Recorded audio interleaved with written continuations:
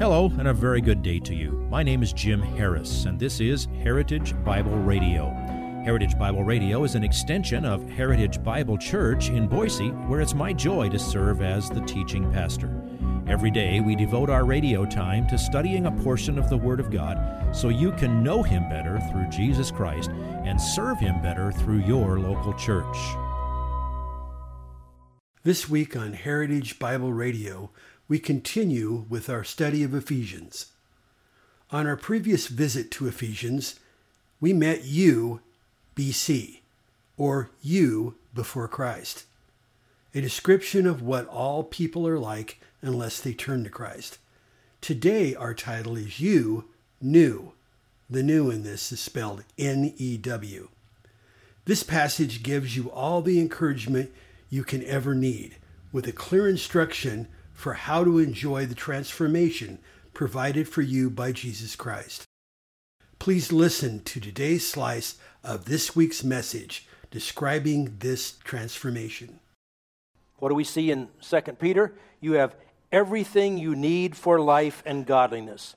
So spiritual growth is a matter of living more and more in accordance with the new creature that you actually are in Christ. There are not two of you doing battle within you. It's one you.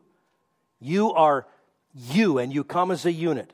You have this memory, if you will, of what you once were. But it's one you, having been conditioned by a certain number of years of old man kind of living, struggling to live your life according to a new set of priorities that are opposed to your natural tendencies.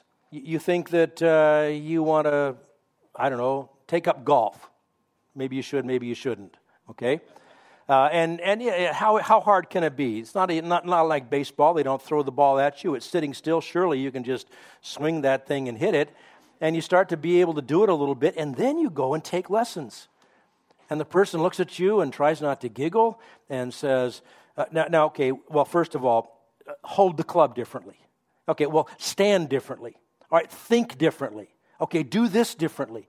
You've got these ways that you have to unlearn and then learn the right way, the better way, the good way to do it. But a lot of people get this idea that it's two different me's at war, but it's not. A lot of Christians don't realize it, but they believe the error known as dualism, the same misconception about the universe that the Gnostics of the 1st and 2nd century believed, like the spirit is good, but the flesh is, the physical body is evil. And you can't make it into that kind of dichotomy. That leads to the attitude that lets you off the hook because you can say, oh, the flesh made me do it. The devil made me do it. And they have this idea of like there's this little devil on one shoulder and this little angel on the other shoulder whispering contradictory instructions into your ears, and your your success depends on which one you choose to listen to.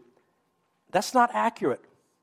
It's the one you in your own mind choosing to exercise your will either to follow the old habits or to obey the Spirit of God. Now, I'm not denying that it's a battle.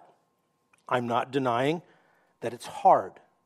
But it's a very important matter, and it's crucial for us to understand you are responsible for the choices that you make. It's on you. Christ has saved you, adopted you, cleansed you, washed you, justified you, sanctified you. He's on the way to glorifying you. And along the way, you have choices. Don't ever say, I couldn't help myself. Yes, you could.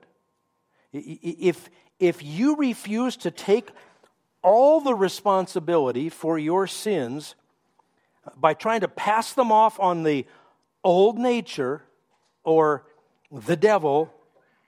That was just the way I was raised. I've always been that way. I just speak my mind. They always say that after they've said something really rude, right? Instead of admitting you chose to disobey God, until you take responsibility, you can't grow spiritually the way you should. The responsibility is yours whether you walk according to the old man or the new man. If somebody says, I couldn't help myself when I did whatever it was that I did, said whatever I said, I want to ask, would you have done that same thing up here in front of church on a Sunday morning?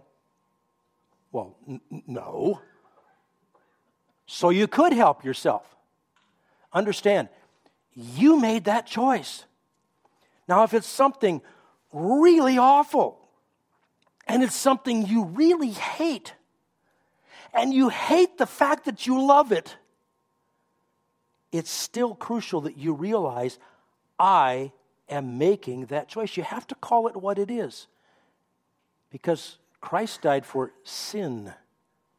He didn't die for the way you were raised. He died for you, for your sins. All right, let's go to the text. Enough ranting from me. Very simple plan. Number one, lay aside the old man. Number two, be renewed in the spirit of your mind. And number three, put on the new man. Last time in the outline for the previous sermon, I called this "Get Rid of Your Old Man." I still love saying that. It sounds so cute. Technically, you don't get rid of the old man until you die, but we're going to lay him aside. We'll see what that means. More accurately, what we're after here is putting on the new man. Now, the main emphasis so far is on the walk of the old man, the lifestyle of the old man, the manner of living of the old man. We saw that 17, 18, and 19. Then comes the exhortation, put off the old man, put on the new man, and our passage is going to show us how to connect those dots. Starting in verse 25, we'll then have the walk of the new man. So the walk of the old man, how to put off the old man, put on the new man, and then the walk of the new man. That's where we're headed next time. Okay, number one, lay aside the old man. Pick it up at that transition verse, verse 20.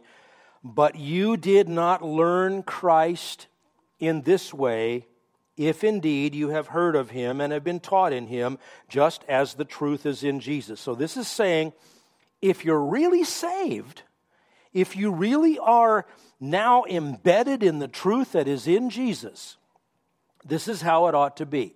Verse 22, that in reference to your former manner of life, you lay aside the old self. That's literally the old man.